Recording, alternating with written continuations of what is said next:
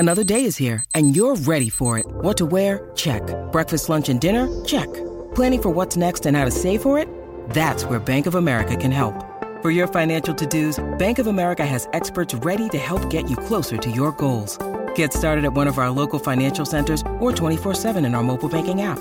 Find a location near you at bankofamerica.com/talktous. What would you like the power to do? Mobile banking requires downloading the app and is only available for select devices. Message and data rates may apply. Bank of America N.A., member FDIC. Lions fans, it's time for the podcast you've been waiting for. The show where Kool-Aid runs blue, faces turn red, and rose-colored glasses never go out of style. This is the Detroit Lions Podcast, your Detroit Lions and Reddit connection. And now, two guys who haven't scored since 1958. Chris and Case. Hey, howdy-ho, Lions fans. Welcome to the Detroit Lions Podcast, episode 320. It's 100 less than 420. This is the official Detroit Lions Podcast for Reddit. Don't forget your CBD. I am your dashing host, Chris, and with me are my good friends and co-hosts, Case and Jeff, the Riz Risen. How are you gentlemen doing this evening? We're both tired. Yes. Let's just be honest about it. Yeah, it's been a long week. It's been a good week, but it's been a long week. that it has. I'm with you guys. It's been crazy. This is my first week back at work after a long period off, and boy, the days are long, man. The days That's rough, are long. isn't Yeah, it? I liked it better on break. All right, we got a lot to talk about today. We're going to take a look at the Lions hiring process. We're going to see where they're at, who's hot, who's not. We're going to walk through some GM candidates, some head coaching candidates. We're going to talk about the big fix in the linebacker room and a whole lot more. We got a great show lined up. Boys, are you ready to go? Go wham!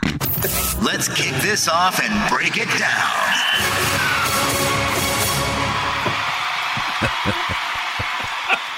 Gotcha. All right, let's get right That's into awesome. it. Oh, man. You get me, Case. You get me sometimes. All right, we'll get right into it. I want to talk about something before we kick off with all the talk about what's going on and everything that's happening. I want to explain or describe something that a lot of folks probably haven't thought of, but is a likely possibility, I think. It's, at least it'd be where I was if I was one of the members of the top leadership team in the Lions. It's something they call a canary trap. Okay. And what that is a way to catch your leakers, the people that kind of get information out. And a team like the Lions in a position where they're doing a complete revamp of the upper echelon of the organization and the people in the organization. It's a strategy that I would absolutely employ. If I was Chris Spielman or I was Sheila or I was Rod Wood, it's something I'd be like, you know what? I've heard before people know our plays, right? They know our plays before we run them. They know all kinds of stuff about our organization. I don't want them to know. I'm going to run my canary trap right now to know that I'm starting with a clean office from the top down and then work my way through. So you're going to hear a lot of people throughout this whole process as we get there saying, I got a guy in the building, or there's rumors, or some of the other stuff that's going around. They may have people there. Those people may not know, and I think a lot of the people probably know less now than historically what they've known throughout time, right? So it's just, like I said, a good time for them to get the canaries and get at that. So when you hear about some of the speculation, some of the other stuff, it's fun, right? It's really fun to strategize and speculate and talk about these guys, absolutely. But if we've learned anything from video games and random new Twitter accounts, the cake is a lie. Okay, so let's just start there. Oh, man. And we will move on. Now, that being said, let's start speculating. We're going to start with GM candidates. Can I add something to that, Chris? Yeah, sure, for sure. Man. So normally this week is Shrine Bowl now week. Mm-hmm. It's canceled this year. Yeah. I would normally be in Florida right now. I'm sad. A lot of Lions insiders, but not all, would be there as well. Who else would be there? Everybody that the Lions employ. It's a more relaxed setting. It's casual. I've had adult beverages with executives from other teams. I have seen a special teams coach from another NFC North team tried to pick up a couple at a bar and take them back to their hotel room. Was that the spanking monkey? I mean, toasted monkey? That was the toasted monkey, indeed. And Kyle Krabs, Mr. Grinding the Tape, who runs Dolphins Wire, knows who it is because he was with me. We get a lot of different access down there that you don't normally get when you go to Allen Park or when you're just, meeting around. You catch these guys with their hair down some, and that's not happening this year. And for me, it's a personal frustration because it is where I wind up getting a ton of info about who they're looking at in the draft process. Or if they do need they haven't ever needed a head coach while I've been there, but they have needed position coaches. And they have talked some free agency about who there might be going. So a lot of us are more in the dark than normal anyways because of that. And then you've got a layer in there new with Chris Spielman, new with Sheila. And you just talked very succinctly about the Canary Trap, and you're absolutely right about that. So this is a year where I know less than I ever have before about where this organization is going and what they're looking at. And I would venture to guess that most people are in the same shoes as me. Yep. And the real risk of if they are running a Canary Trap is when people just purely say they know somebody in the building and make crap up, because that may be something that went out. You can actually cost somebody their job inadvertently by doing something like that. Absolutely. And it's a little bit irresponsible, but for us, there's somebody who a lot of people think should be on GM lists who isn't, who was victimized in a Canary Trap at another organization that I may or may not cover. And it was pretty radical when it happened. Yeah. And those who know, those who don't, I'll just let it go. Yeah. But that you better believe that stuff happens. For sure. Better believe it. And not just in the NFL. So if you get privy to knowledge, folks, stay quiet. It's the best thing for your long-term future. When you have privileged information, keep it privileged. Grizz knows. You shared things with me. I am absolutely a steel trap with the things. I mean, we've got stuff like we've talked about that could hurt people's careers and so on. I showed you something this week that we might have to reference tonight. Yeah. We will keep watching. All right. So with that being said, let's talk about GM candidates. We know Case can't keep his mouth shut, but we're going to hold him down a little bit more. We've burned him in every trap we've got. But we're going to walk through GM candidates first. We're going to go through them, talk about them and what we know and where they stand right now. And then we're going to move on to head coaching candidates. This is going to be a little bit a different show, but it's going to be very topical and timely for where the Lions are and what they're going through. I want to start out with someone that's in the Slack chat. It's on fire. There's a lot of people that really, really love this name and this gentleman. His name is Ed Dodds, Colts assistant GM. Riz, what do you think here? And I think maybe if we can, at the end, after you kind of do your kind of analysis or your thoughts on them, just throw a percentage chance they have, right? Give your odds, your Vegas odds for this guy. It will be a guess. I'll say that straight up. It's a guess. Yeah. And I'm putting you on the spot a little because we didn't talk about that. No, that's fine. So Ed Dodds is the assistant general manager of the Indianapolis Colts. Before that, he helped in Seattle. He has not been a general manager on his own, but he has had an unusual level of experience in doing what he does, doing a lot of the GM things. It's not as much as another one of the candidates who is probably out of play now because I think Denver's going to hire him any minute. Yep. But he has been involved in the evaluation at both the pro and the college scouting level. He has been a guy who has negotiated with agents on that front, that sort of thing. He's done a lot, and he's been with two successful organizations, the Seahawks. He was one of the guys behind the Legion of Boom. He was the guy, from what I understand anyways, who pounded the table for Russell Wilson. Now, he was not the only one in there, but remember, they signed Matt Flynn, and there were still a lot of people like, hey, I don't know about that guy. They went after Russell Wilson. That turned out to be a very prudent move. And he has been with the Colts. He was the guy who was the table pounder for Darius Leonard, who is a 215-pound middle linebacker, and he might be the best in football at it too. So there's reason to trust what he's done in the past. There's reason to think that he can do better. He was the guy. So if you ever go to Lucas Oil Stadium, they have a wild card participant banner hanging from the rafters. Why do they need that kind of? I mean, this is Lions stuff. Come on. So he railed against that, and you can watch it on YouTube. It's out there. It's from the Colts and their draft process show that they do on YouTube, and it's good. And he comes across as very humorlessly brilliant in it, is probably the best way to describe it. He is a very good candidate. He has turned down a lot of opportunities to interview. He turned down an opportunity to interview with the Browns last year. He has turned down interviews with other organizations. He has not done that this year. He did interview with the Carolina Panthers, but told them thank you, no thanks, because he didn't think it was a good fit for him. Right. So there's a lot of reason to think that right? because he is acquiesced to the Lions' interest, and because he has turned down some other ones, it leads you to believe, and leads me to believe, that he is a very serious candidate for the job. Percentage-wise, on where we're at right now, I would say he would be the favorite. I don't think there's any question about that. I don't know if he's going to get it or not, but I would say it's probably like between 60 and 75% that he's the guy. He's a guess. He's one of those guys that kind of gets to pick where he goes. He's going to have a couple offers, yes, isn't he? Right. And that's one of the things that's going to make the Lions an interesting place to hire folks. I think they're going to have to spend a lot of money, and they're going to have to put together some long-term deals for these guys to help kind of sweeten the Detroit pot to get some people in. Now, Ed Dodds, I mean, if you think about it, he's in Indianapolis. It's a fine town.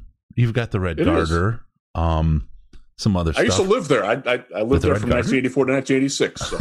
Nice place. It's a fine town. It's not a interstate going through there is terrible, but that's all I can speak to. Yes, they all are. Case it is cross. It is not a nice 69. That's I got to agree. No. I got I feel like do you want to grab that one and save that? Yeah, okay. For sure. We'll take that. That'll be a good drop.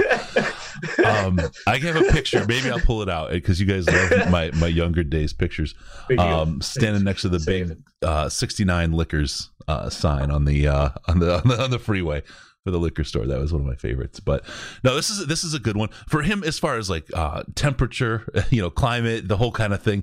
And we've got our meteorologist here to confirm or deny. Detroit's actually got a little bit of a weather pattern than Indianapolis does. They actually get more snow. Indianapolis, if you've ever been there, especially in the winter, the wind is always in your face no matter which direction you're walking. Yeah. It's awful. Yeah. And they do get significantly colder because they do not have any lake protecting them. Right. They don't get as much snow, but it gets freaking cold there.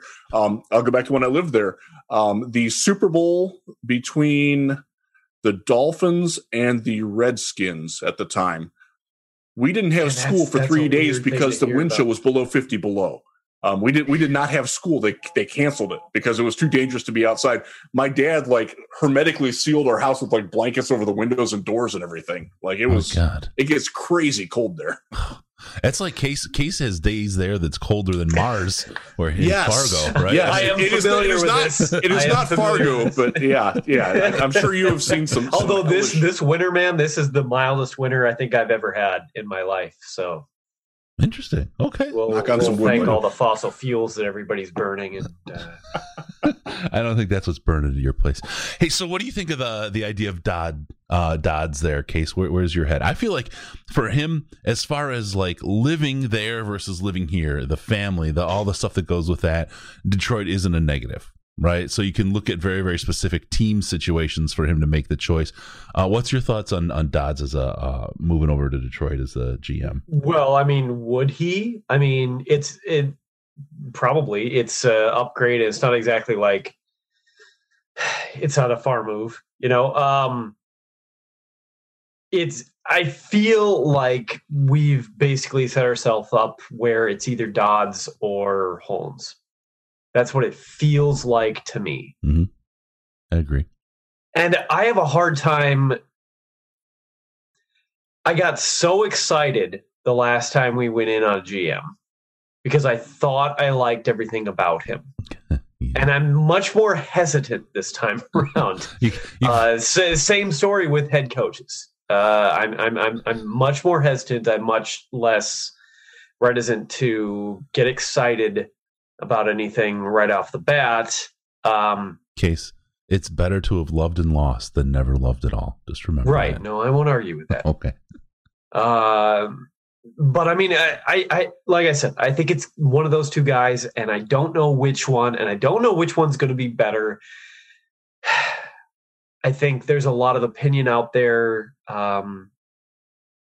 about these guys, but as we've seen in the past, how quickly those opinions can end up being completely wrong once somebody is in a new position. Yeah, okay. Yeah, it's one of those things that Case is doing a little fence riding, but that's okay. Yeah, a little bit. There's nothing wrong with that, though. Yeah. There really isn't. I like Dodds, what he can bring. I like the aura around Dodds. I like what he might mean to this team and what he looks like from the outside right now.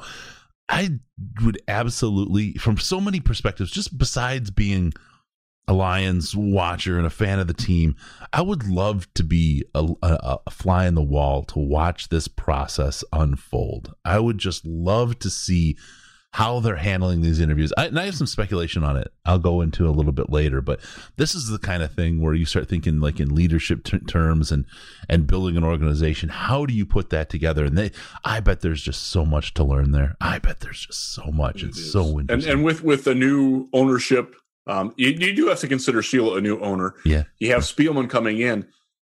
What are they looking for? What's the one spark that's going to be like, oh, this is the guy? You know, what's their point? And we don't know that, and that's it's fascinating to try to guess, but it's not going to be. We'll find out in the end. It will not be a cake that decides it. Just so you know, this is an agenda reveal. All right, let's move on to the next candidate here. A guy named Brad Holmes from the Rams, college scouting director. This guy has a heck of a reputation. A guy that I've heard him talked about in that. They say they trade away their first and early round picks for mid and late round picks so they can get more because they're so certain that he's going to hit on those picks and he's so reliable to hit on those picks that they don't need the first or second round picks. They can use all those mid and late round picks that they get from trading away the capital. The concept of that scares the absolute shit out of me. I have to say that straight up, like if that's how you're going to approach the draft. But they're not doing so bad. The Rams are not doing so bad. So they're still playing, aren't they? Yeah. God damn oh right boy, they we are. hope they win their next game too. Oh, so. God, yeah, that'd be nice. Yeah, that'd be nice God, with a backup quarterback, possibly. Who knows what's going on with her? Yeah, they just won a playoff game with their backup quarterback getting hurt. So their regular quarterback, they took number 1 overall with the last first round pick that they had in 2016. That was the last time they had one.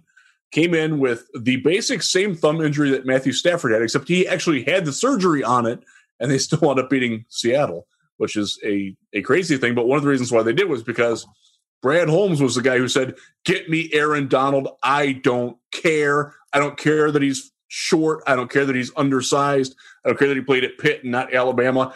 That guy can ball, and he was right. And didn't he get pointed out to Holmes by an intern who was running some tape, and the idea is Holmes listens to everybody, high emotional IQ, the whole thing. Does a really, really good job with that, and just a kid, an intern picking up on film, brought Aaron Donald to his attention and had him dive in deep. Yep. I like he a guy wasn't that takes afraid that of that info in. Yeah, that's great, and the fact that story even gets out, you know what I mean? That's someone who's confident in himself and doesn't mind helping grow people around him. That's an excellent kind of candidate, an excellent set of qualities for a GM. Absolutely. And they've been aggressive in getting – one of the reasons why they haven't had a first-round pick is because they traded some for Jalen Ramsey, who might be the best cornerback in the league. Which I thought was a bad move at the time, but definitely has not seemed like a bad move since. It was certainly fraught with peril, absolutely. But they have made it work. They are a top-heavy salary team, which is a little bit concerning. The fact that he has not worked with salary, the fact that he has not worked with the pro scouting side of things is a concern. As far as like college eye, he's probably the best college scout out there. He was a college football player. He was a defensive tackle at it was one of the HBCUs. I think it was North Carolina A&T, but I might be wrong on that. But he's a big dude. I have met him before. I have not shaken his hand, so he didn't break it, thankfully. But he's a guy who looks he's all business looking. I've run into him at the Senior Bowl before. Actually, Chris, I think you have too. Yep. I don't know if you knew that it was him, but he is I threw a shoulder. He's a guy who's going to command respect from players based on his physical presence, which is something that let's say Matt Patricia and Bob Quinn didn't. Yeah, and that's not a shot on them, but that's just not something that was part of their repertoire. Holmes has that to him, and the fact that he has been, like you said, the fact that he's open to listening and building consensuses, and has worked with Les Snead, who's a Snead. I'm not a big Les Snead fan, but I'm not gonna crap on a guy who's got his team still playing at all. Snead. He's also got great hair, which helps. Formerly Chucks. You know that joke, right? they are still dealing. The fact that he's worked well with Snead, who's a guy who he's not the most secure guy in the world for being a general manager of a football team, but they've worked North very Carolina well together. A&T. Sorry to interrupt. Was it? Okay, I was right. Good. So there's reason to think that he can be a guy who, and this is just me riffing on this. If Chris Spielman is interested in having some input, I think that Holmes would be a very good guy for that particular task, because I think he would be open to listening to Chris Spielman, and also open to a head coach who might want a little bit more personnel control than your basic head coach does. And that would lead to a more experienced coach coming in, a guy who has done that before, who we will talk about, because there's one specific candidate who would fit that very, very well. Yeah. I have to go back really quick to Ed Dodds, and because you mentioned the Chris Spielman fit, and it seems like Ed Dodds is the kind of guy that is a direct plug-in to Chris Spielman's personality. I would agree with that. very much the similar kind of. Chris Spielman does not want a wild card banner in Ford Field. No, they both live on Monster. Hey, Monster, pay me. There's your sponsorship. What do you think, Case? Where's your head on Brad Holmes? Do you want a guy more like Dodds, who's psychotic and energetic and but smart, or do you want a guy who's more thoughtful and large and will crush you if need to be, but do it quietly? So the question is, who do they have around them? Because in a vacuum where they have nobody else going for them, I think I'd rather have Dodds. But if they're able to get guys around Holmes who would be, excellent at the cap management side of things and all the stuff that he doesn't have the experience with yet, which hopefully, he'd be able to grow into for sure, over time. Mm-hmm. But if you're able to get some really good guys who are really good at specific areas and Holmes is able to delegate, I'd almost prefer that. I'd almost rather him be able to focus in a narrower window. Mm-hmm. So I know that's me riding the fence again, but it just depends on the situation that you're in. And I think for me, it is basically a toss of a coin for me between the two. No, but it's okay. And you make great points. I think Holmes is maybe have like just a tiny little bit of an edge for me, but I wouldn't say that with any strong conviction. You make great points about who they're surrounded by. Like in a vacuum, you can talk about them and their strengths and weaknesses, but what goes around them is very, very important, and how they're going to work out is going to be wholly dependent on who is surrounding them. And we'll talk about maybe some of those combos after we get through each of these guys. But I appreciate that. The other thing that a guy like Brad Holmes does to me, it's this whole, and Hank Fraley, the same thing. And this is my own bias, right? You have to recognize and address your own bias. I'm not used to thinking of linemen generally as cerebral type of people. Okay, and again, I don't mean that to be insulting to people, but right, you think stereotypically, you got guys that are in the trenches fighting and clawing, and then you think about like again, I can go back to experientially, Martin Mayhew, right? He was a more athletic player, cornerback, right? Maybe Yes, he was a cornerback, right? You think they're the most athletic on the field. They have to be able to forget things. They have to be able to read and quick react. They're pretty smart players too. They have to be to be able to be well. And I've just got this kind of model that's been in my head for so long, and I never really anticipated to see your typical lineman style guy to be those guys. But more and more and more, you're seeing these guys break out. And I think the stereotype is there for a reason, but maybe it's more 50s, 60s, 70s kind of, in the trenches kinds of players. Because even now with Frank Ragnow, some of the stuff that he's posting on Instagram, TJ Lang, some of the stuff he's got going on Twitter, these guys are really, well, really I think some of our dudes. linemen, our linemen definitely have more going on in their head than some of the other players on our team. So. yeah. Okay, I'm not. Okay. I'm gonna chew a little hamburger on the tongue there. But no, this is linebacker. Linebacker. Don't worry, we've got a replacement we just picked up. No, I think it's just a shift, not just in kind of the type of people playing those roles and people in general and what they go through, but a shift then on the outside looking in at what these guys bring. Because like Hank Fraley for me was a groundbreaker. To see that guy so emotionally intelligent and being able to work with the players around him like he did individually. Each person was an individual, and he knew how to get through to each one. It was just so impressive, right? As someone who's so into really leadership and leading people, he just floored me with how smart he was and how good he was. I was just blown away. And that was it started to break the mold for me and get me thinking about it. And then you get guys like this that are coming in and are just like superstars. So I acknowledge my bias. All right, let's move on to the next one. A guy named Thomas Dimitroff comes from the Falcons, former GM, got the team to a Super Bowl, which is, hey, if that happened for the Lions, I would call that a successful GM. Even if what happened to them in that Super Bowl happened to the Lions, I would call that a successful GM. They were 2 quarters away from a title. Yeah, absolutely. What do you think? Where's your head at with Thomas Dimitroff there, Jeff? I like him a lot. Of all the people who have done the job before, he would be my favorite. He was aggressive almost to a fault. You look at the Julio Jones trade, you look at some of the things that I think was a bad decision, but it worked. And one of the things that we'll get to more in the draft is you'd almost never want to be the team that trades down. You want to be the team that's trading up, because the team that trades up wins a hell of a lot more than the team that trades back. And Dimitroff is a good example of that. He has some holes in his draft resume. That's absolutely true.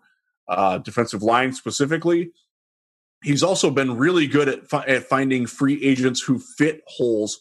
The Alex Mack signing that he made was probably the best free agent signing of the 5-year period that it was involved in. Was brilliant. He did a really good job of reviving some careers. He did find players, guys like Devondre Campbell, Deion Jones, linebackers specifically. He did a very good job of finding guys who were underappreciated and found how they worked. I don't think he made a very good choice in Dan Quinn as the coach, and I think he paid for that ultimately. He also was there for, I think it was 12 years. That's a long time. That I'm one of those people. I don't necessarily mind when an organization turns things over after like 10 years. I know you look at like what Pittsburgh has done and what's going on with Seattle, where Pete Carroll's been there for a long time, and Bill Belichick, obviously. I'm not opposed to a guy realizing that his course has run and moving on. And I do think that happened with Dimitroff, and I do think that he's done enough on his own merit to prove that he deserves another shot. There are people who will tell you that, I don't want him because he grew up with the Patriots. Well, if you don't think that 12 years in Atlanta and getting that organization to a Super Bowl where he did very much he emphasized wide receivers, he emphasized, the defensive backfield much more than the Patriots do. He was a completely divergent path. He created his own thing. And I think anybody who says that, I don't want to just because he wants to work for the Patriots, you're lazy. Stop it. Be better than that. Be a better person than that, because he is much more than that. And if you only see him as that, you are never going to be happy with the Lions. Go root for another damn team. Get off my lawn. Thank you. I love it when how young you sound. I freaking hate those. I freaking hate people that do that. The closed-minded imbeciles like that. Yep. Go away. Absolutely. Get away from my team. Go root for the Bears. All right. Well, I will say that I slightly disagree with. I disagree with some of his philosophy stuff, and where it has and has not worked is a long conversation. So if we do pick him up, we can revisit all of that and break it down in a much deeper fashion. But I don't think that needs to happen today. So let me ask you, Case. Yeah. You've said repeatedly that people that wear visors backwards are complete idiots and have no place anywhere in Detroit or where you would be interested. Why is it that you still love Dimitrov as your GM? I don't remember saying that repeatedly. I feel like maybe you've taken advantage of some moments I don't remember by saying that. But, not just like that, but go ahead. I do appreciate the picture of the dude with his hat on backwards, shading his eyes like that. Like I got a kick out of that, but as somebody who occasionally wears a hat backwards, although less than I did, when I was younger. But it was Colin Cowherd hates you. The thing was, it was Colin Cowherd absolutely despises me. It's even worse though, Case, because it's a visor. You could say, well, if you wear a hat, it's maybe keeping sun off your scalp or something like that. But literally, a visor only has one function. Job. Can I say this about Tom Dimitrov? The first time I met Tom Dimitrov, I was on a plane out of Atlanta going to Mobile to the Senior Bowl, and he was in the aisle seat across from me. He had to have been wearing $10,000 worth of clothing and jewelry. Like, he is the most nattily dressed dude I think I've ever encountered in real life. His wardrobe budget has to be I can't even fathom it. It's more than I make in a year, more than I make in years. Doing what I do. It's so if you're somebody who's easily impressed by $15,000 shoes and an alligator belt to match, you're probably going to like Tom Dimitrov a lot. There you go. Anything else on Dimitrov totally from you, Case, except the stupid visor comments? No. I'm 100% the guy who's impressed by alligator belts and white pants and white shoes. That's me in a nutshell. Yeah.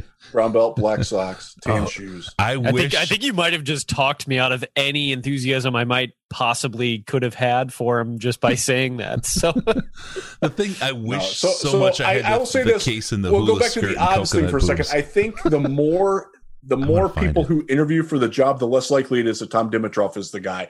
I think if he was going to be the guy, he would have been the guy already. Just my take on it. No insider information on it. It's just my rationale on it. Yes. I hope you're right. I just lost this tweet. Hold on, give me a minute. The people that are being invited back. Why did I touch my phone and make it go away? I'll have it here 1 second. As I do that, let's move on to the next fella. A guy named Rick Smith, EVP of Football Ops for the Houston Texans. Sounds worse than it is. I'll say, got out. He got a raw deal. Yeah. And he left. You talk about a guy who does what's important, right? His wife was sick. She got cancer. He knew he couldn't support the team and his family at the same time. And he picked his family and left the team to go ahead and take care of that. She's since passed, and now he's back in the fold for different interviews along the way. So right off the top, as a man, give him ultimate props for taking care of what's the most important in the family. What do you think of him as an option at GM, Riz? So I know him from covering the Texans. I was covering the team when he was. It was a very odd sense of timing with what happened with his wife, and it was totally legit that he did leave for that reason. But at the same time, he also lost a pissing contest with Bill O'Brien to try to curry favor of then owner. His son has taken over now. Bob McNair was the owner at that time. His son Cal is now under the influence of Rasputin in the form of Jack Easterby, and that team is a massive train wreck. And I don't blame Rick for leaving that. That dumpster's melting. The fire is so hot. The steel of the dumpster melts before our eyes. It's honestly, it's really kind of scary what's going on with that organization right now. And there will be a lot of things written about it. There's a great piece out there on SI right now. It's called Chaos. I referenced it in a piece that I wrote at Real GM today. If you ever want to complain about the Ford family, I would strongly encourage you to look at the McNair family instead. It gets a hell of a lot worse. But Rick did a very good job of us. He was the guy who was responsible for J.J. Watt being there. He was the guy who was responsible for Glover Quinn. And Glover Quinn left there against Rick Smith's wishes. Yep. That was a Bill O'Brien decision. Actually, it was before Bill. That was Bill's first year because they brought in Ed Reed. They chose Ed Reed over him, and that was the Lions' eternal benefit. He was really, really good at finding guys like Glover Quinn, guys like Arian Foster, an undrafted free agent who was phenomenal. Yep. Not so good at finding offensive linemen. That's sort of an Achilles heel with Rick Smith. But he's a very, very sharp guy. He has the mentality of a player. He gets along well with players.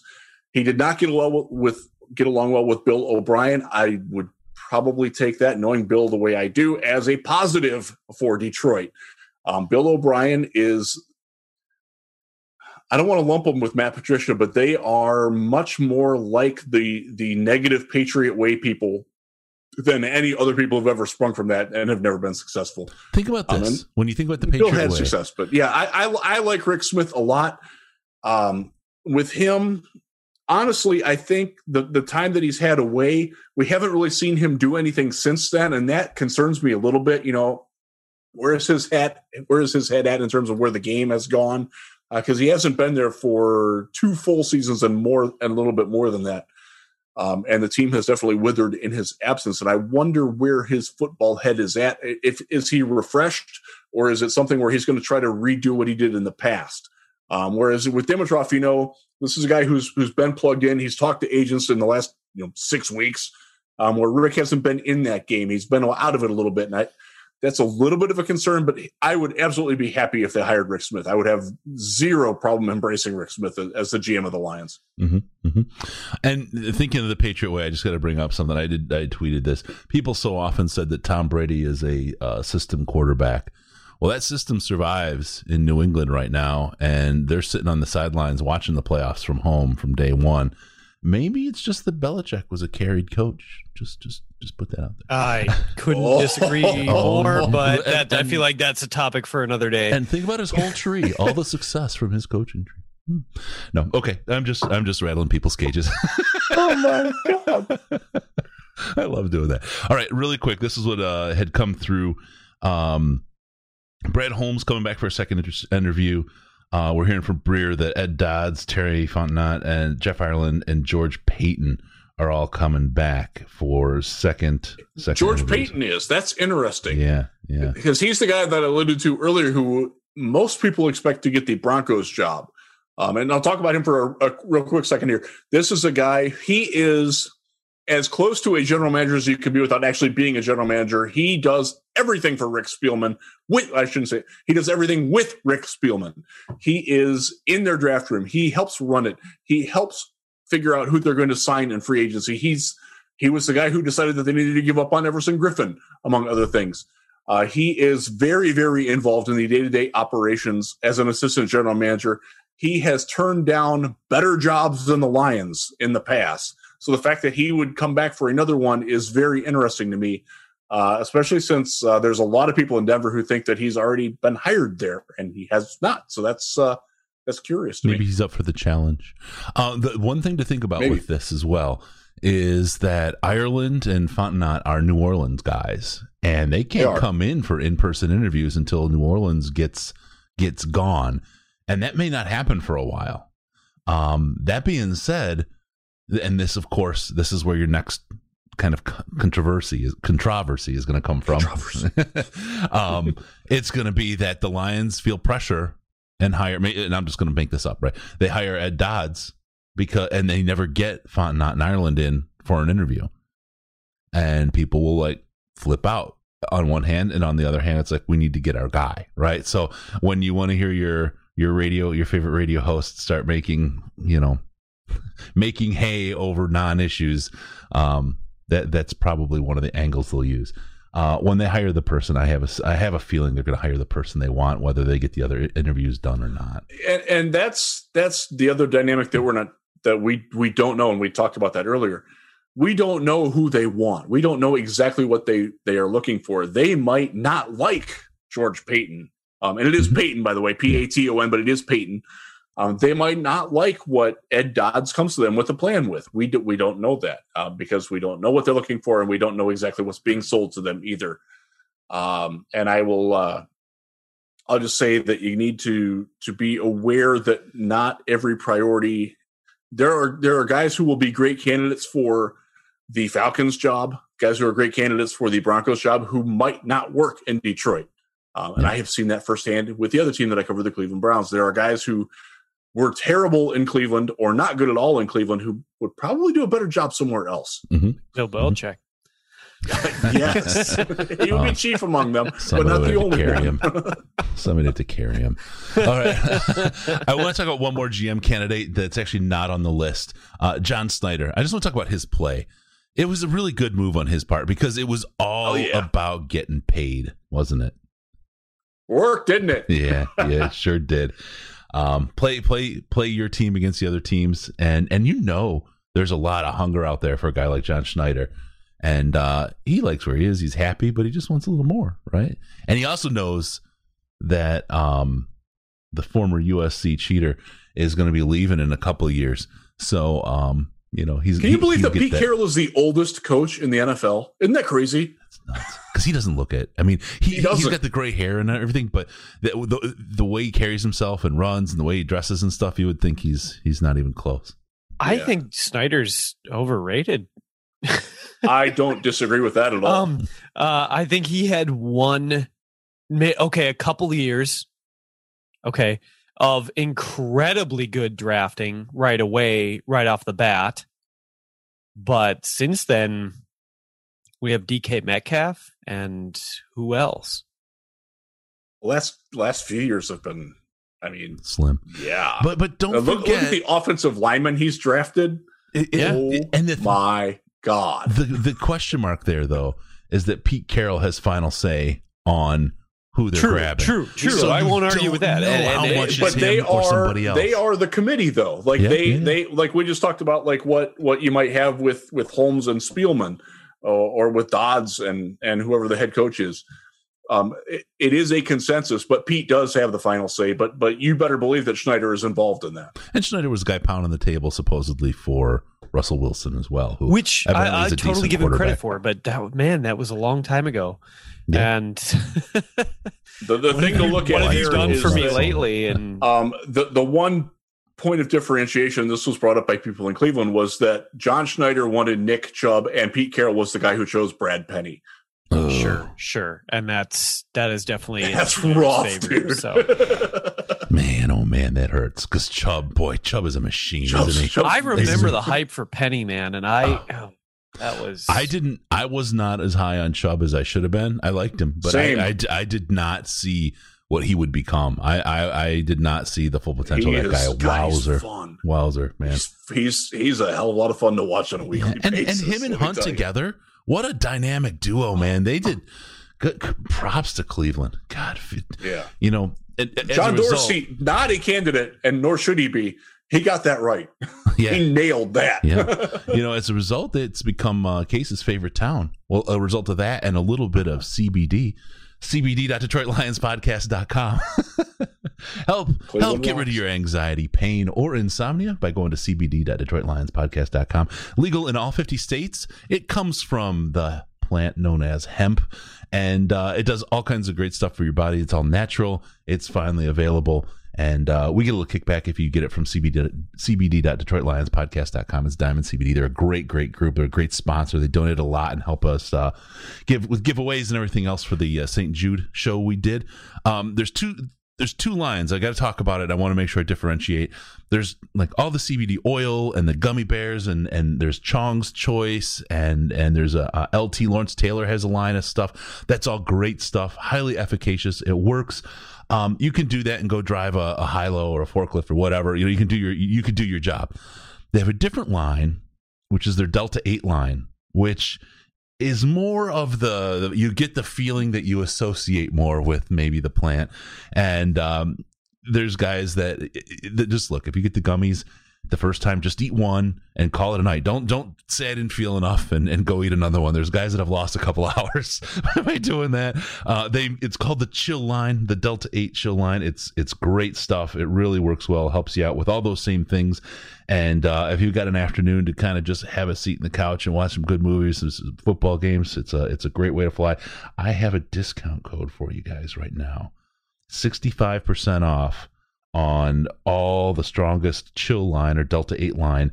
It's got D8. So go to cbd.detroitlionspodcast.com if you're interested. 65% off of everything with got D8 code. There's your special code. Use that. It's good for a little bit. 65% off. You feel great. Take care of all that pain, anxiety, or insomnia, or all three at once. Or the creams. The creams work great. They're absolutely fabulous. I hear that from a lot of people that use them. cbd.detroitlionspodcast.com. All right. Thanks, guys, for letting me get through that. We got a phone call, and I think this phone call really gives us a good transition into what we want to talk about next. So let me bring up long-time caller, long-time listener, I think.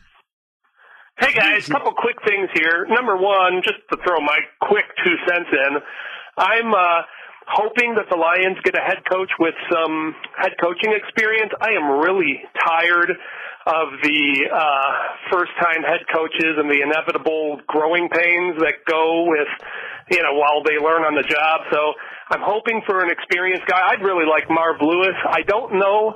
I haven't heard anything since he interviewed. Is there any momentum at all behind that? I'm guessing no, since we really haven't heard much else there.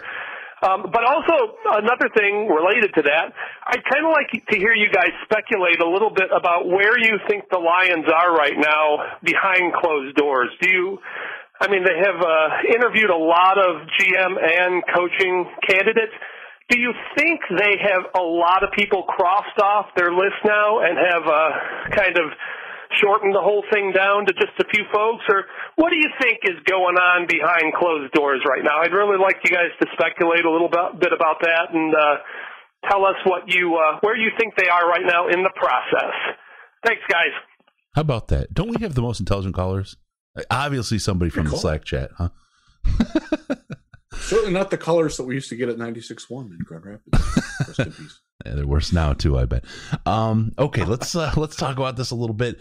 Marvin Lewis. Let's start there. We'll get the behind closed doors talk going, but let's start out with Marvin Lewis and think about him.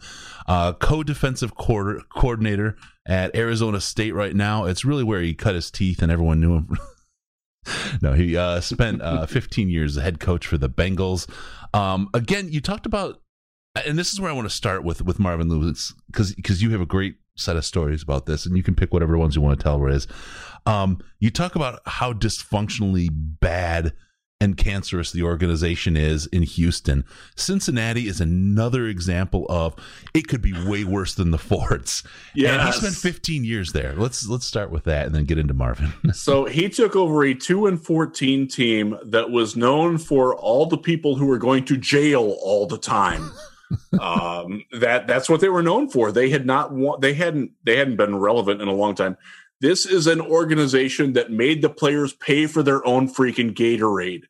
They had to bring in medical training tape on their own at times. Not all the time, but at times. This is the organization where I learned that La Quinta is Spanish for next to Denny's. That's like their gourmet thing. They were the scouting staff. That's so good. They had a scouting staff that was they had one guy. They employed former Ohio State coach John Cooper, who did it for fun because he was bored in retirement. That was their scouting staff. The general, they don't really have a general manager. It's the owner.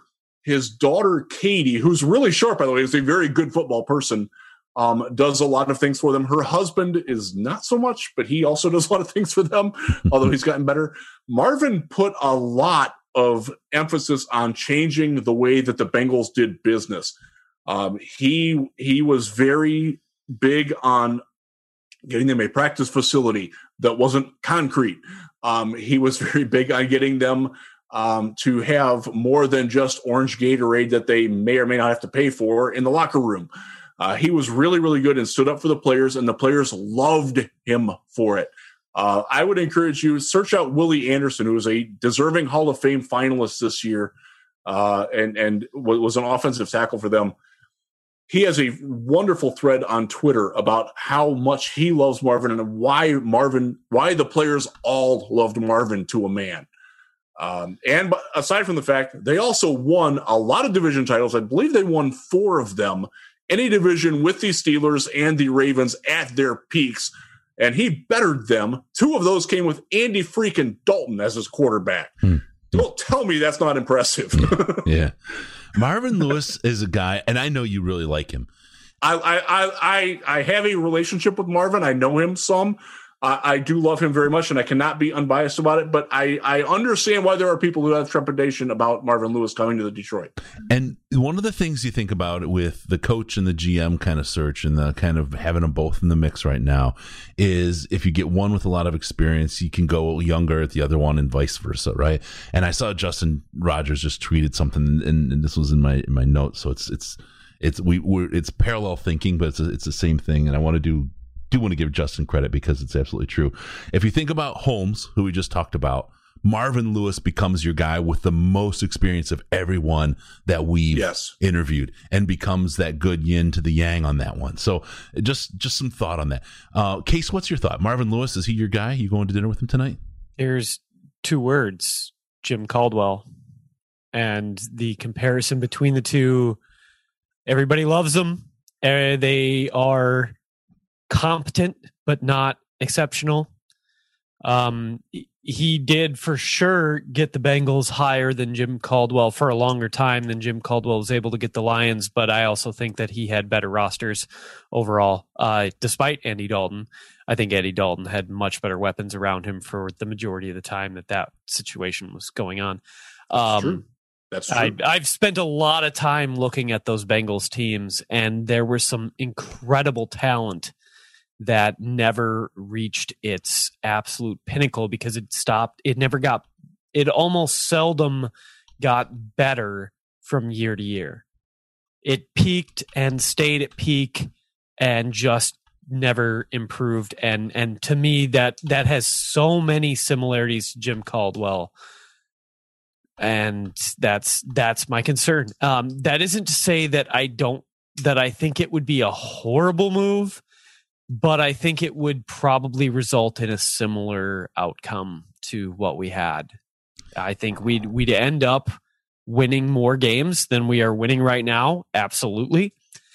I think that the players would be excited and happy, and I think that's a good thing. But I think there are too many errors, too many minor issues in terms of the minutia of calling games and when to do this and when to do that. Can I throw you a bone here? He did not choose coordinators well. Yeah. And neither did Jim Caldwell. No, he was terrible. So, he was terrible at evaluating coaches. I will say he's in a different vein. I'll use the Jim Caldwell example. We have a really bad team here. And in some ways, I think if you can get the right talent, I think you can turn it around relatively quickly. And you can see how quickly Cleveland, as a great example, did a rebuild and turnaround, right? It shouldn't take more than 3 years. We've been talking about that in the chat a lot. Credit Ash Thompson, who's coming out with a vlog this Thursday for us, and he's been writing some great stories. If you guys haven't seen Detroit Lions podcast.com, he's got a breakdown. They're long ones, right? So if you've got some time, you're talking 4,000 words on Dodds, Holmes, Dimitrov, Smith, the whole thing. Check them out. They're good reads. He's got a vlog for us coming out Thursday. But anyway, it shouldn't take more than 3 years to know if your rebuild is going to work. Marvin Jones is the Jim Caldwell repeat, version 2 for the Lions to take us from a point where the raw. Now, let me say, Caldwell started with Schwartz's roster, which was not as much of a dumpster fire as we are now. But I think Marvin Jones can take us to a point where Marvin Lewis. Sorry, so I got the Jones on the brain. Marvin Lewis. Yeah, I keep thinking of that. Marvin Jones was a Marvin. One other thing to know with Marvin, because they didn't have a scouting part, he was picking his own players. He found guys like Marvin Jones, like Geno Atkins, like Andrew Whitworth. Those are all by and large Marvin's doing. Sure. I'll say Marvin Lewis is your transition coach and your GM. But if you're right going to do that, you need to know you. He's a transition coach. I don't think he knows that, but I don't think he's the guy that's going to get the Detroit Lions to a Super Bowl is what I'm talking about. He's going to get the Detroit Lions so they're ready for the next coach to get them to the Super Bowl. That's who Marvin Jones is and who he's going to be. Making that transition is, as we have seen, is incredibly difficult. Not impossible, just difficult. Yeah, I'm not saying that as a drumming up support for Marvin Lewis. That's just, I think, where he fits in the cycle and the scheme with the Detroit Lions. And he will do a great job of getting someone like a Brad Holmes trained for his first couple years to get to his next hire, to get to that big winning coach, to get him to that Super Bowl level. That's what your plan is, I think, in the long term with that case. Here's a question about Marvin Lewis, and as much time as I've spent looking at Cincinnati's roster, because there was a lot of, I don't know why I keyed in on them so much during Marvin Lewis's years, but I think there were a lot of comparisons made between Dalton and Stafford during that time, so maybe that's why. But Marvin Lewis did some good things for Andy Dalton for sure, and if we were to be looking for someone like Justin Fields or something like that in the draft, is Marvin Lewis the kind of guy that you think Jeff would do a good job with that situation? Again, this is one of the downsides with Marvin is that he's not chosen great coordinators. The best offensive coordinator he had was Jay Gruden, who spread his wings and flopped miserably. That's definitely a concern with Marvin. Absolutely. And that's without knowing who he would bring with him. That's a certain concern. I do think that he did a very good job of maximizing the talent. I think you have to throw out his last year in Cincinnati. That was a lost season that was beyond his control. Right. He kind of knew going in that he was out of it. So throw that one out. But they did decline. He definitely hit a peak and started to slide down. And they were too cheap to get out of it is long and the short of it. One thing with him is, aside from finding the coordinators, he did not win a lot of big games that he was in, even like in regular season games. They did wind up winning division titles, plural, which is very important to me. But the best chance that he had was a game in Pittsburgh in the playoffs where Carson Palmer got his knee blown out and an absolute cheap shot. Yeah. That Bengals fans are still pissed off about. For sure. And they should be. As mad as I am still about Tyrone Walker. So somebody brought this up, and I don't remember if it was in the Slack or if it was on Twitter, but it was on Twitter, and it was Brett Whitefield who asked this. Do you think, and he asked me, do I think that the Bengals teams, if they had Matthew Stafford specifically instead of Andy Dalton, after the 2012 and 2013 seasons, if they win playoff games? And I said, hell yes, they would have won at least one each year. I completely agree with that. They were the better team. They were held back by a pedantic quarterback. And Andy Dalton is your dead average quarterback. You give them never heard a quarterback referred to as pedantic before, but I think that's accurate. they are, and those teams were loaded because that was when they were at their offensive line best. That was when they had their AJ best Green, Marvin Jones, and Mohamed Sanu, and Tyler Eifert, and Giovanni Bernard, and Giovanni Bernard, and they were stacked. Andrew Whitworth and. Yep. Jesus, that team was a great football team, and you have to remember Marvin is why that team was together, and Marvin is why that team achieved what it did. Now, did they need to achieve more? Yes, they did. Was it Marvin holding them back? Maybe. Yeah, I can't fight the fact that he didn't win a playoff game. I can't fight the fact that he did not hire great coordinators. And He also had the same problem that Jim Caldwell did of being a little bit too loyal to guys who weren't working out all that well. I'm thinking specifically of their secondary coach. He did hire Terrell Austin after Terrell Austin left Detroit, and I think he figured out pretty quickly why Terrell Austin left Detroit and didn't have any other job offers. That didn't work. He was way too quick to rescue Hugh Jackson after Hugh Jackson got fired. Yep. And that's a fireable offense for me. And if he wants to bring Hugh Jackson as his offensive coordinator, no, pass. Thank you. Yeah, no.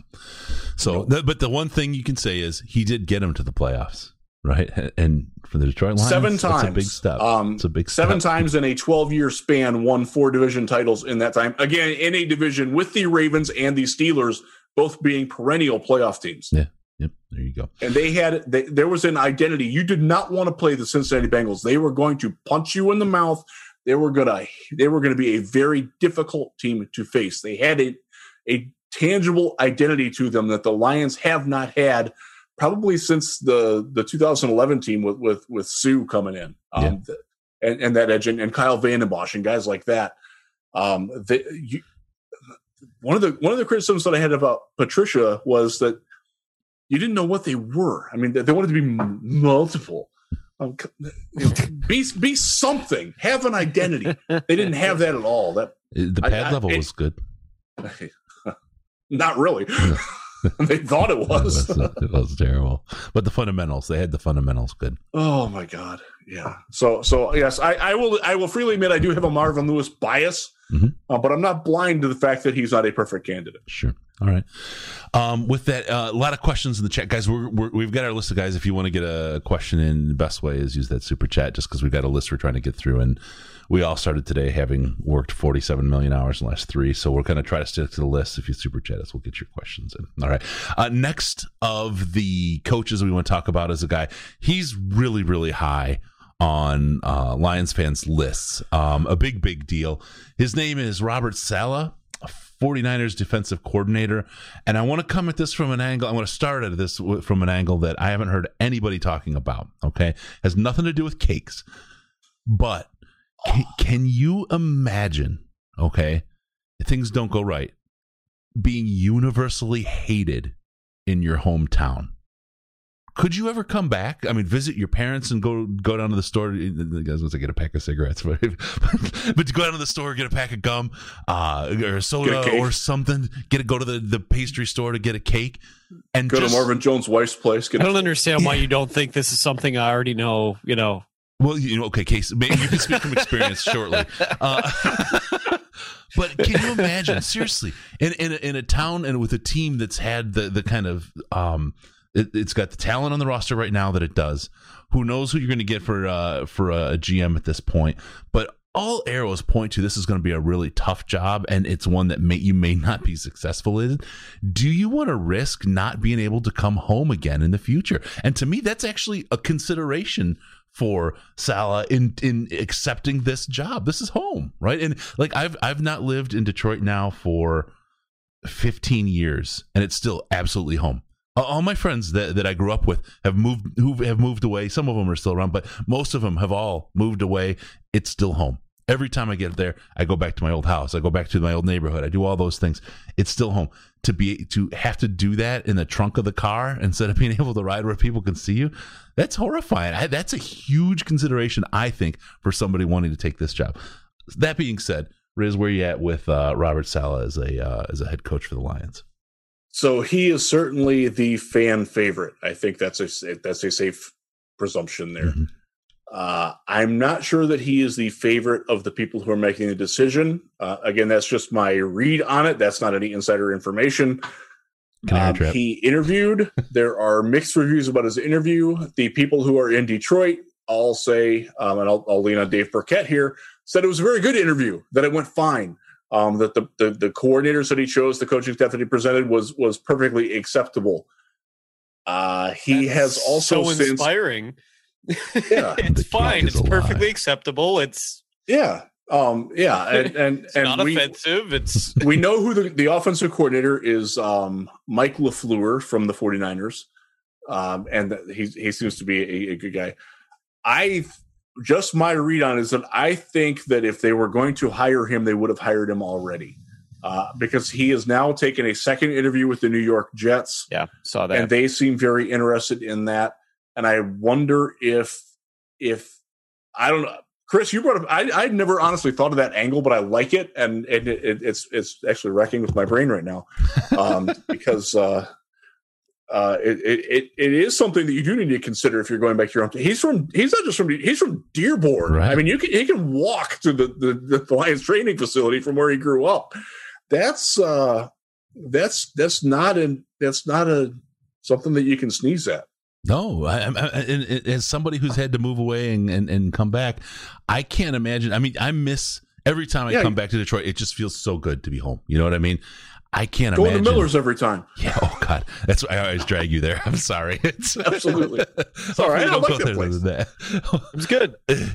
Oh, yeah, here's Case. Just don't even start, Case. Don't even start. Same waitress has been there since 1977. That's all good. It's all good. Yeah. I mean, we might get our burgers done at a different, temperature, but yeah, no worms here. Anyway, the bagging of onions got me. I'm not gonna lie. That wasn't a COVID thing either. That's what makes it even that much better. All right, Case, what are you thinking? Where's your head at with Salah? Well, I completely hear what you're saying, but at the same time, like, conventional wisdom would tell you that the hometown connection is a bonus. Like, that would be an incentive. Agreed. So how do you weigh the two against each other? And I just don't know the answer to that. I like him. I think that a lot of people my concern with him coming in is that it would start a round of religious fervor that would have higher potential to backlash amongst our fan base, because I think our fan base is prone to that kind of thing. Like, when the intensity of the desire for a specific dude gets too high, it tends to cause a backlash when it doesn't work out. If it doesn't work out immediately, like if Salah went, 5 or 6 wins next year, I think you'd immediately have everybody in Lionsdom saying, well, this is why the hell did we do this? This was a mistake from the beginning. He's never going to work out, et cetera, et cetera, et cetera. If we took somebody a little bit more controversial, or we did something like promote Darrell Bevell or brought in Marvin Lewis, I'm not actually suggesting that. I'm just saying that I think in those circumstances, or unfortunately, I think the guy that I got my hopes up a little bit for is Matt Campbell, and that's not happening now. But I think somebody more unknown like that would have at least tempered the expectations and would have made the transition a little bit easier. If Salah is the guy, it's going to be very difficult to please right away, and that is a problem that I think we face as a franchise, as a fan base. And I think he, as a coach, faces that exact same thing. He doesn't want to come out and not win. Right. So I do understand where you're coming from with the thought. Yeah. Yeah. Okay. So I just put the little above Riz's head there over the. It's cake. The cake is with a lie. A cherry on top. The cake is a lie. It's one of my favorite. I've never had the opportunity. That meme has been around since ages ago when I started playing games. And thanks to our friends from Portal. All right, let's move on. So we had Robert Saleh. Let's move on. You talked about maybe somebody a little less known. A lot of people are surprised by the Danimal, Dan Campbell. Danimal. I want to ask right off the top, Riz, and then I'll let you go into your talk about Dan Campbell. Can you make Sean McVay comparisons here with the hire of Dan Campbell at the Lions? he certainly has that sort of unbridled physical enthusiasm. If you watch the Rams Seahawks game, he's running down the field on the sideline, slapping people on the ass, and that's the folks in the fans or in the stands. No, it's infectious. Danimal is a guy. A lot of people equate him to Mike Vrabel as a guy who's going to go out there and he's going to take reps, and he's going to win reps without pads on against guys who have pads on. That's who he is. He's I don't know. I honestly don't know what to make of him because his interim stint in Miami went really well, better than expected. Mm-hmm. And he got a lot of guys there to buy into him as an interim coach that Darrell Bevell did not, that most interim coaches don't get that level of commitment to him. That says a lot to me.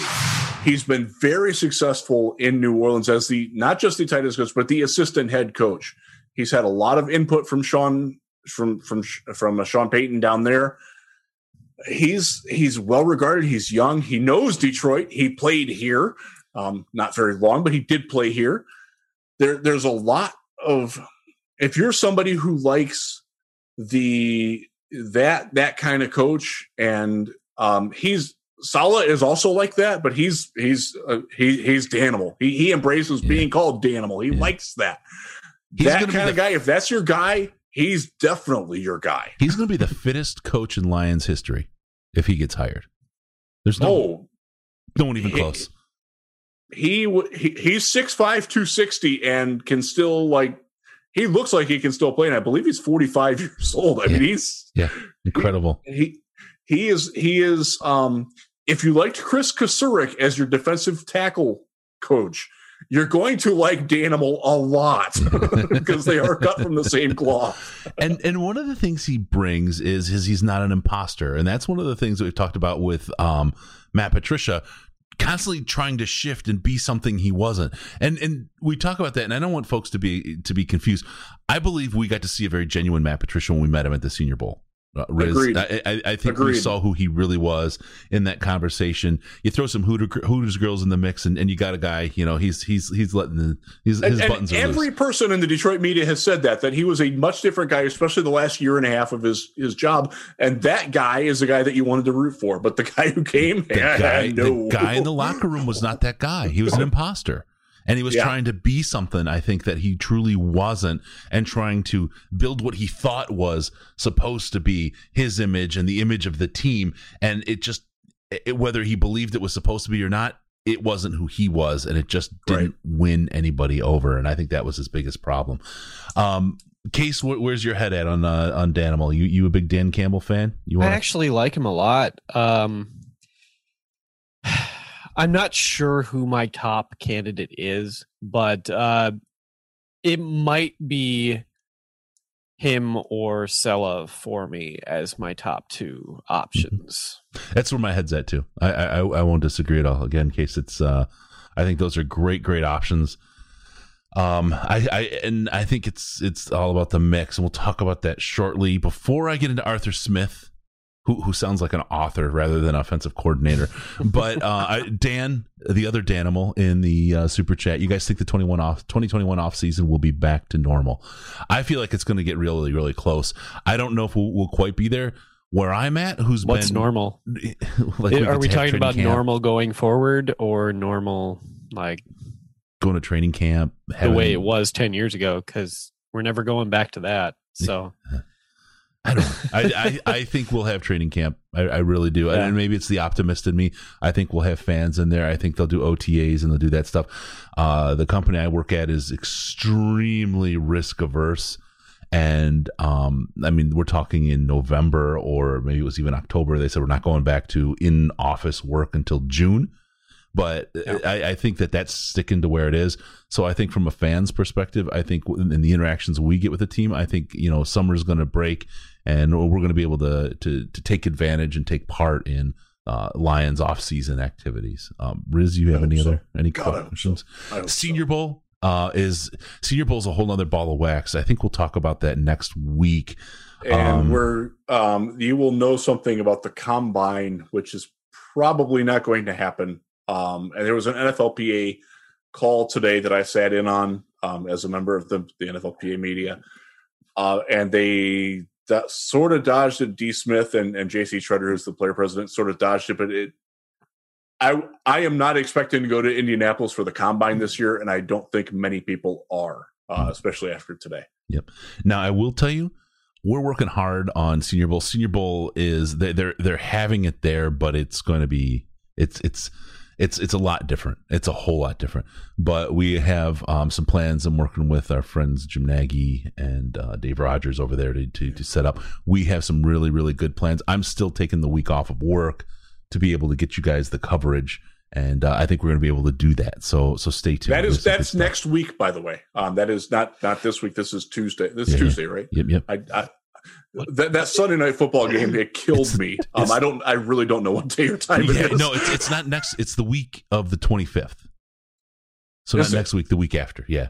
God, you scared me for a second. All right. So yeah, we're working on that. Is it? Okay. Yeah. All right. Well, we got you guys. Don't worry. All right. Yeah. So there we go. The Browns will be done by then, so I'll be able to have more time. If they beat the Chiefs, I'll eat that. I will eat that gladly. But yeah, I mean, I can't blame you for that statement at all. Can you imagine? Honest to God, they do have a shot at this. They really do. Yeah. And I'm not going to poo-poo their chances, but the Chiefs are favored by 10 for a reason. Yeah, I know. Can you imagine? Cleveland would absolutely burn. Absolutely burn if they beat the Chiefs. They don't even have to go any further. That's the Super Bowl right there. Really quick, there's a guy, don't know him. He's in the feed in the Twitter right now. Everyone wanted an extensive and thorough search. Now they're bitching because it actually takes time. Ha ha ha. It's absolutely where we are, right? Welcome to my Twitter. Yeah, absolutely nailed it.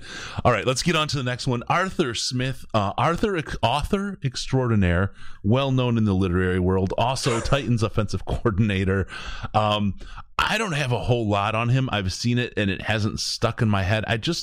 And maybe I'm wrong. Maybe I'm absolutely wrong, but I just haven't seriously taken him as a candidate, and maybe he is creative. He is of the same basic mindset that Kevin Stefanski is in Cleveland. That has worked out very well. And I will bring this up, and I put this on Browns White today. Today is the 1-year anniversary of the Browns hiring Kevin Stefanski. He should be the NFL Coach of the Year this year. There was a poll run on Twitter at this day last year. 57% of Browns fans didn't just dislike, they hated the hiring of Kevin Stefanski. So keep that in mind when the Lions make a decision. He was not a popular hire. Now he's a god. He is a god in Cleveland right now. Let me tell you that. Yeah. So keep that in mind. Don't close yourself off. Don't paint yourself in a corner like that, because there's a guy, a boat themed fellow who did that in Cleveland, who's taking a tremendous amount of crap today. He deserves it. Arthur Smith is the son of the founder of FedEx, and there was a lot of concern that he got his job because of that. Right. He has proven that is not true. He is a very capable offensive coordinator. He gets a lot of credit for reviving Ryan Tannehill's career. When it absolutely positively has to get to the end zone, you call Arthur Smith, right? Right. How about that? He has designed an offense around a unique offensive weapon in Derrick Henry. And I don't think other people would have done it as well as Arthur Smith did. Obviously, it's a tremendous asset to have him. A.J. Brown is a phenomenal find as a wide receiver. Corey Davis came to life this year, healthy finally. They have probably the best set of triplets in the NFL. Not all the time, but with the way Tannehill's played the last couple of years, since Smith has really taken charge, that's very impressive. Is there worry that he is like Eric Bieniemy and a guy who is having a lot of success on his offense because he has more talent than other people can handle? Probably, but that shouldn't disqualify him from being a candidate. Yep. There you go. All right. Anything on Arthur C. Clarke Smith that you want to talk about? Yeah, I mean, the only thing I was going to mention is the whole Derrick Henry thing, and whether or not that just is like too much of a freak for other teams to handle, and if that's, just puts a little smoke or fog around the situation. But I mean, I don't think Jeff's wrong about what he said either. I think that he deserves a chance somewhere. I'm not sure that I want that he's at the top of my list, but if we ended up picking him up, I could definitely, he is not. And I will say this with some limited knowledge from somebody that I trust, is that I think he will wind up getting the Philadelphia Eagles job. Sure. There you go. All right, so we're moving through. One more coach we want to talk about, and this one should go relatively quickly. One thing about college coaches is they tend, because of recruiting and the things that go on with making sure the recruits don't feel left out and that you can keep your recruits that you've worked so hard to get at school, is you don't talk about leaving when you're a coach until you're leaving. You're gone. You got the box under your arm. You got your signing bonus already. Yeah. So it's a little bit harder to talk about these guys, but Matt Campbell, Iowa State coach, the place that Case really wished he could go to hang out with his parents' alma mater, maybe join his dad's fraternity, get his name on the wall of fame. I don't think my dad was in a fraternity. My mom was in a sorority, but okay. Whatever. My dad was kind of a non-joiner. That runs in the family. So. Yeah. Huh. I didn't see that coming. All right. Matt Campbell. It doesn't sound like there's a whole lot going on here. Riz, thoughts on where we could go here with him? I can confirm, and I sent you the confirmation that I got, that the Lions were very interested in Matt Campbell. And I've also sent that to a couple other people and had it validated on their ends as well. They absolutely approached Matt Campbell. I don't think this was I don't want to go to Detroit thing, because I also have good knowledge that he was also approached by other NFL teams. He wants to stay in college. He likes it there. Mm-hmm. He is not ready to leave that yet. So he is staying at Iowa State. Do not read that as he rejected the Lions. As far as I know, they never made an offer to him. They just were like, hey, are you interested? Do you want to interview for this? There was one specific person inside the Lions organization who very much liked him and was very interested in having him interview for the job, and Campbell passed. And say la vie. There you go. Good luck to him at Iowa State. I like him a lot. He's 41. He's got plenty of time in his football career to go, as a coach. So, I can't argue with him wanting to stay somewhere where he's seeing a lot of success right now. So that's And just Don H, two things in the chat. First, Case, this is an offer. He'll bring the beer. His son-in-law's at ISU, so you can go down and hang out and party at the sorority with him. Also, he's Matt. I don't want to say Dan Campbell now, but Matt is making bank down there. His contract goes to 2025, and that's the one thing about leaving the college ranks. Sure, there's you make so much more money at the college level if you're one of those top coaches. Why the motivation to go to the pros, right? Is what? Fame, glory. You have to question the challenge, maybe, yeah. But you have to question the motivations, I think, about people making that jump, because God, you really are the peak. If you're good in college, you can stay there a hell of a long time. And you're everything, right? You are an absolute god amongst men where you live and work and everything else. Mm-hmm. That's a heck of a thing to try to pull somebody out of. So there you go. Absolutely. All right, so let's talk about now really quickly the question that came out of the phone call. Behind closed doors, what's going on and where are they in the process? And I have some thoughts here. Lay it out, because I'm curious about your thoughts here. I'm thinking that this process is one of them playing matchmakers. They're interviewing all the people, and I think part of the questions are for the head coaches: who's the right kind of GM for you? Who do you want? Why do you like this person for a GM? And conversely, the same thing about GMs and head coaches, and they're trying to find, how do we find the right pairing? Not necessarily they don't want to hire a GM who's going to bring his guy in. They're thinking a little bit more along the Amy Trask's, like who's going to work well together and who's going to fit well together. They're looking for the very, very best. And working their way through there. And I think they're probably going to weigh the GM heavier than the coach because they tend to be more expensive. And because of that idea that I talked about earlier, that you need to sign these guys to long-term deals. If you're going to cut one loose, you're going to want to cut the coach loose, not the GM. And so that's a cheaper way to go, especially when they've got, 2 more years that they're playing Quinn and Patricia right now and literally getting nothing. So I think that's kind of the thinking that they have going on and how they're doing it. They're trying to play that matchmaker role. And I think the way they're doing it seems pretty admirable. And some of the leaks that have come out is Sheila Ford Hamp has done a really, really good job in her role at running this. I've heard a lot of really good things about her. I don't know if that's PR or if that's, people leaking things that they want them to leak or something like that. But it just, the way this process is run, I talked about it in the vlog. And if you guys haven't seen it, youtube.com/Detroit Watch Lions. it. Watch the vlogs. Yeah. They're great. You're going to see. I have one from me soon. Yeah. We got Riz coming. Ash Should have coming one Thursday. for me later this week too. Case coming. We got some other folks too. So check it out. That's on the YouTube channel. You'll love that stuff. But that's really the idea. We need a competent search. That's one of the big points I made. We need to look like we're a real football team and that we can do this for real. And I talked about the Texans, like is the Jets, right? When they hired Gase, everyone was like, okay, this is good hire. And the first interview, right? And this is, I'm going to do the same move I did in the vlog, the crazy eyes, right? Going on, and boom, instantly all credibility was gone. It was nothing but downhill from there, right? It was nuts. And you can't hire a guy that your division rival just fired because his players hated him. Yeah, you can't do that. Oh God. So I think the competence of the process, and then hopefully no sexual allegation charges come out like right after you hire them. That's another good one, right?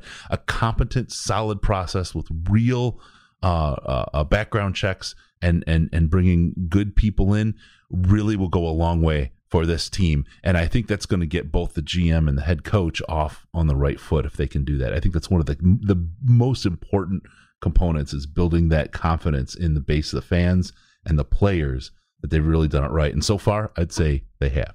So that's what I kind of think is going on. Riz, how about you? What's your thoughts about what's going on behind the closed doors? I think it's very similar. I think they are trying very hard to not repeat the mistakes that they made the last time around. Rod Wood specifically, trusting too much in one voice, that voice being Ernie Accorsi, who came incredibly qualified. And I was ecstatic when they brought him in. It wound up not working. I think Rod has learned that his process needed to be better. That's why Chris Spielman is there. That is why they have cast a wider net. They've already interviewed, I think, 4 times as many people as they did in that entire search between the head coach and the general manager times.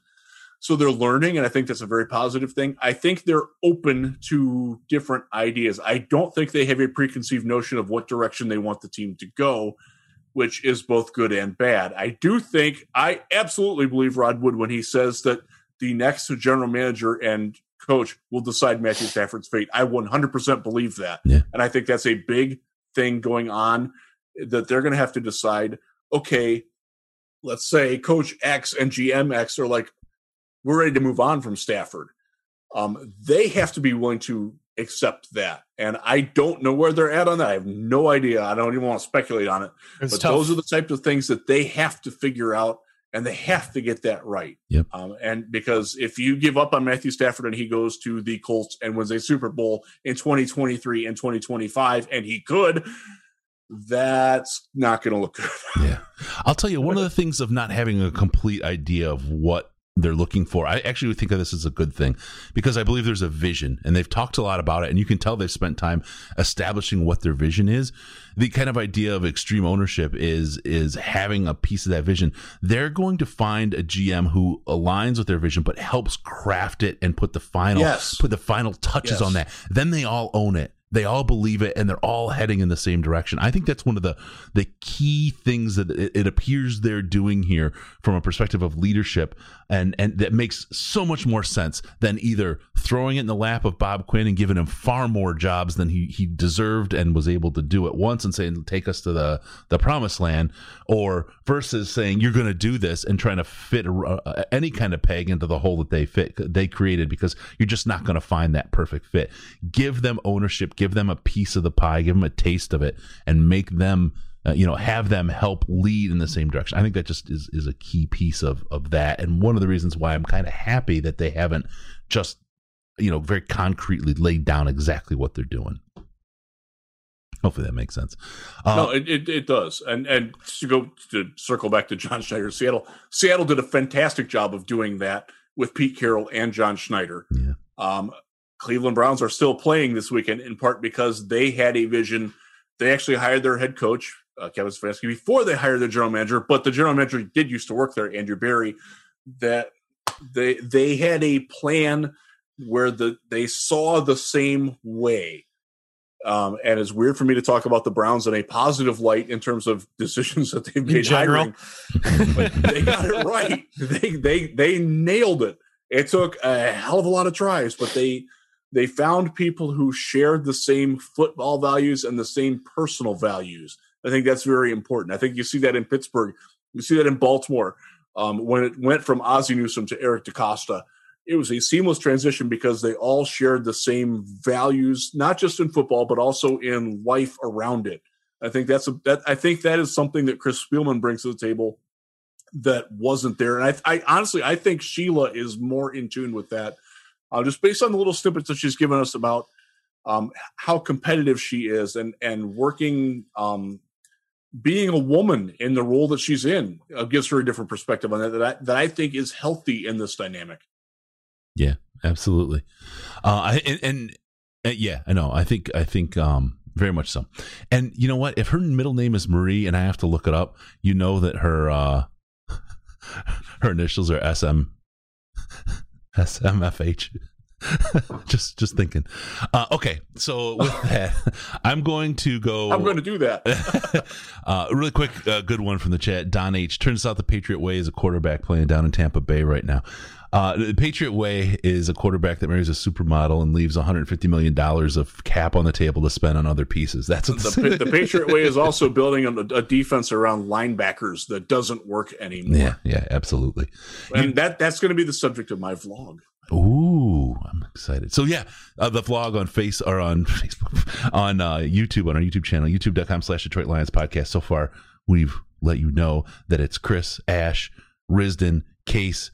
There's more though. There's more coming with more videos for you guys. So check it out get in on that YouTube channel and subscribe because you don't want to miss it. One last piece is less than a minute to finish this out, guys. First, I got to say Amazon.DetroitLionsPodcast.com. Go on over there, Amazon.DetroitLionsPodcast.com. Do all your purchases for everything you want to own, buy, impulse buy, drunk buy.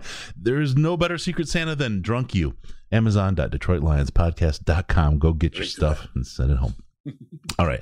I want to talk about just the absolute audacity of Rod Wood, the guy who says he doesn't know anything about football, playing GM and signing linebacker Sean Dion Hamilton from Washington via waivers.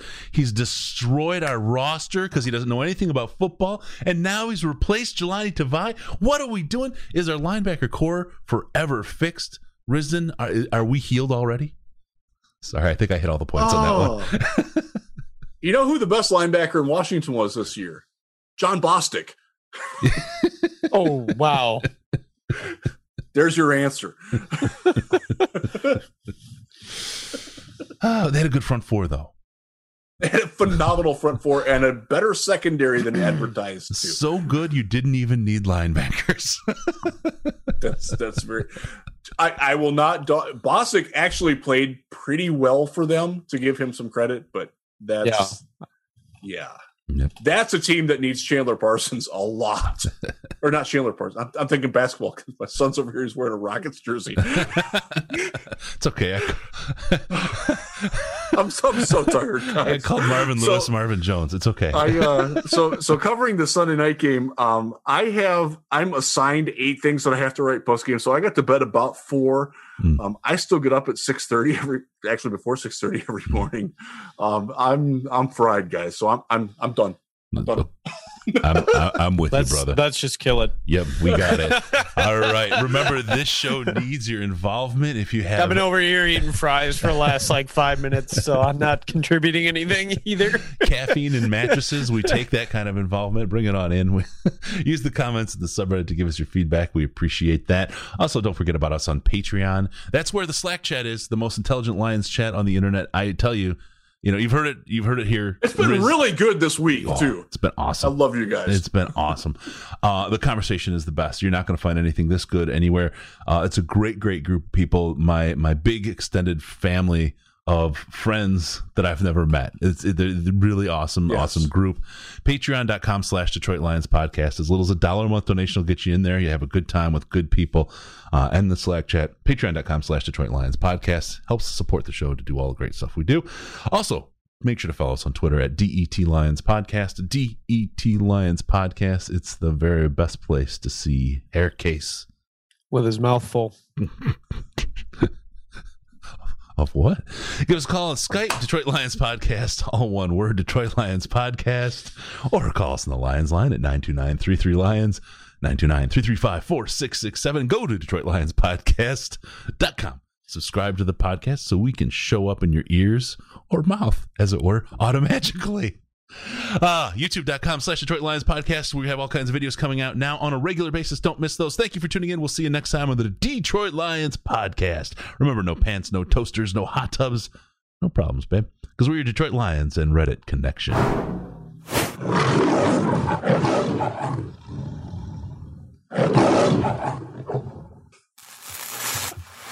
Final seconds winding down, and look at that. How big is that? Chris and Case out of time. Pack the bag, start the plane. This show is over.